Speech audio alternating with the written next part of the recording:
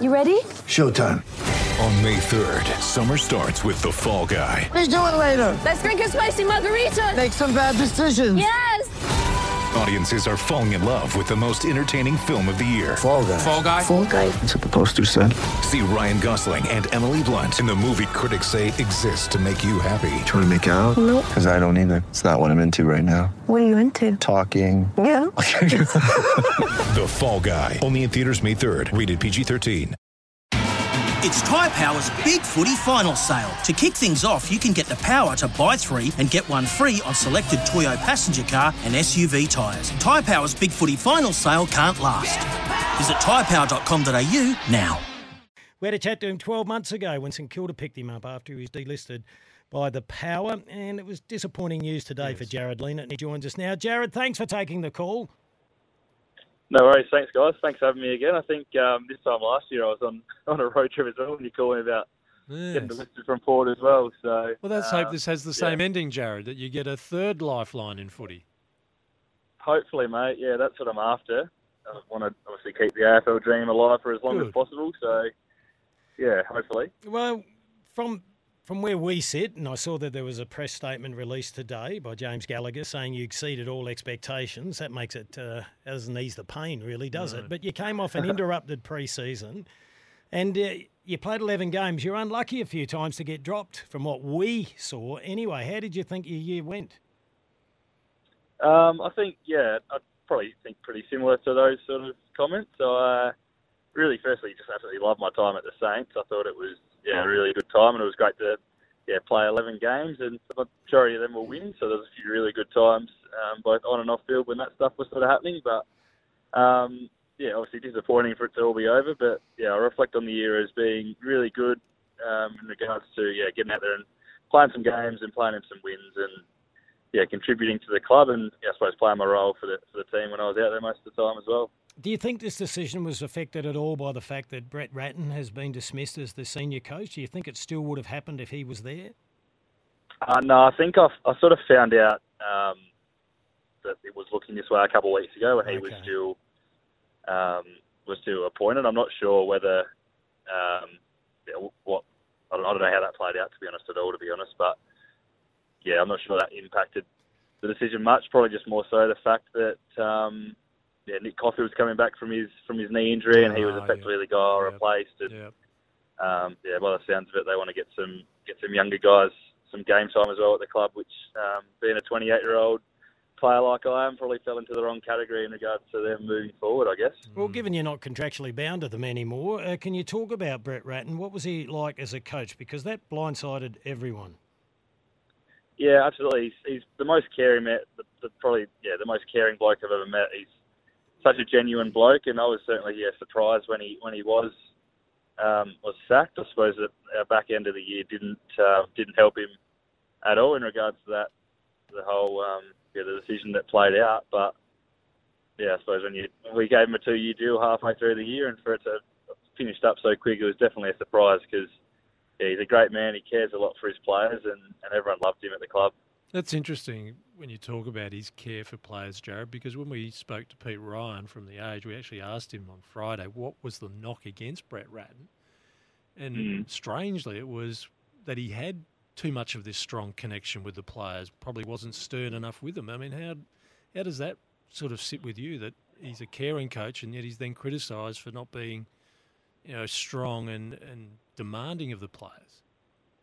I disagree with that. I think he definitely was demanding of the players. We had a lot of harsh meetings during the year when we weren't going so flash, and he was definitely at the front of that, giving some good feedback to players and stuff. So I'm not sure who reported that, but from my experience, I disagree with that call, I'd say. So have you had a sniff from anyone yet? My manager called yesterday and with some okay news that there is a bit of a pulse potentially for next year. So that sort of keeps me alive a little bit more. I mean, I suppose I had to wait until about February last year before any sort of news came through with the Saints. And, I must say I wasn't... when he said that there's 4 teams still keen or whatever, I was a bit surprised a little bit. I was like, okay, that's great. potentially, but that's still very all up in the air. I'm not sure sort of what the go is and that, but But yeah, I mean, I'm looking forward to whatever's next, I guess, whether that's hopefully getting back onto a list and keeping the AFL dream alive, which is what I want, or getting onto the next phase of my life. But definitely want the new opportunity and to keep it all alive. Well, Port Adelaide still need a tall defender, Jared. Maybe. I don't know. So, Jared, I don't know. let's hope Plan A works out. Plan B, as we learnt from you last year, is about your teaching credentials. Where's that all sit at the moment? Yeah, that's all sort of up in the air, I suppose, sort of locked in and I suppose ready to go in my mind in regards to that's the number one priority next year if it doesn't finish up, if it all finishes up in the AFL. Whether that will be in Victoria or South Australia, I'm not sure just yet where that will take place. But I started that back in 2013, like I told you guys last year, I think, and I'm definitely keen to get that done. But I'm happy to push it back another year if I get another year in the AFL, definitely. So, yeah. We hope you get another couple of years in the AFL because you're more than a reasonable player. Hypothetically, though, if it didn't happen, there would be 8 SANFL clubs here that would love to get their hands on you. But you're saying that you might like to live in Victoria as well? Potentially, yeah. I suppose that's something myself and my girlfriend have got to work through. I mean, we only just got over to Victoria, at the start of this year, and we really loved our time there, and found out that moving house is an absolute pain in the backside. Yeah. So, and on top of that, I suppose, we've loved it in Victoria and everything that's sort of come with it, and we have to make our minds up whether we want to experience it for another 12 months over there or come back to SA, which will always be home. Like SA is always going to be home for me and my girlfriend. So we'll be back eventually, whether that's in 3 weeks or 3 years or 12 months. We're not sure just yet, but so just going to let the dust settle over the next few weeks and then make a call about where I'm going to be next year. Jared, we've counted up, we think it's 160 listings so far this year. Can you tell us and our listeners just what it is like to live on the edge as an AFL footballer? What are the consequences of these sort of decisions? Yeah, it's pretty. I'm consider myself a pretty laid back bloke, but it's a pretty stressful and uneasy time. I mean, we finished. When did we finish? About late August it would have been with the Saints. Obviously we didn't make finals or anything, so sort of had an exit interview on the Tuesday after that and got told to wait until the end of trade period, which only finished up last week. So, or might have been the week before that, but nevertheless a long time sort of just waiting and lots of people asking you what's happening next year and you don't have an answer for them. You're not sure. I don't know. So it's a bit uneasy. I mean, I've got the mindset of you can only control sort of what you can control, and I've tried not to spend too much energy thinking about the future and all of that because I can't really control it. But it does definitely wear you down, the sort of the uneasiness of what your life looks like, in the not too distant future.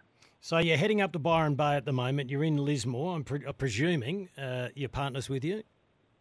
She is, yeah. She's in the car right now. She's driving, putting in a good stint. So, beautiful. Hey, how did you go, Jared, coming out of Victoria then with all the floods and whatever? So we've done a bit of a road trip from Sydney to Brisbane. So we flew up to Sydney and got a hire car with a bit of discount through my girlfriend's work, which was a good result. And, driving up to Brisbane. Oh, well, look, we appreciate you taking the call. We wish you all the very best. We were, from afar, we were thinking you were going to be safe for at least another year. That hasn't proved to be the case. But if 4 clubs are interested, hopefully we're speaking to you again in February. Yes. Hopefully, no worries. We'll see what happens. Thanks take care, Jared. All the best and have a great time in Byron. Yeah, no worries. Thanks, guys. Cheers. That's great news. 4 clubs. Want to witness the world's biggest football game? Head to iCanWin.com.au, predict Australia's score with a crystal ball, and it could be you and a friend at the FIFA World Cup Qatar 2022 semi-finals, all thanks to McDonald's. Maccas, together and loving it. TNCs apply.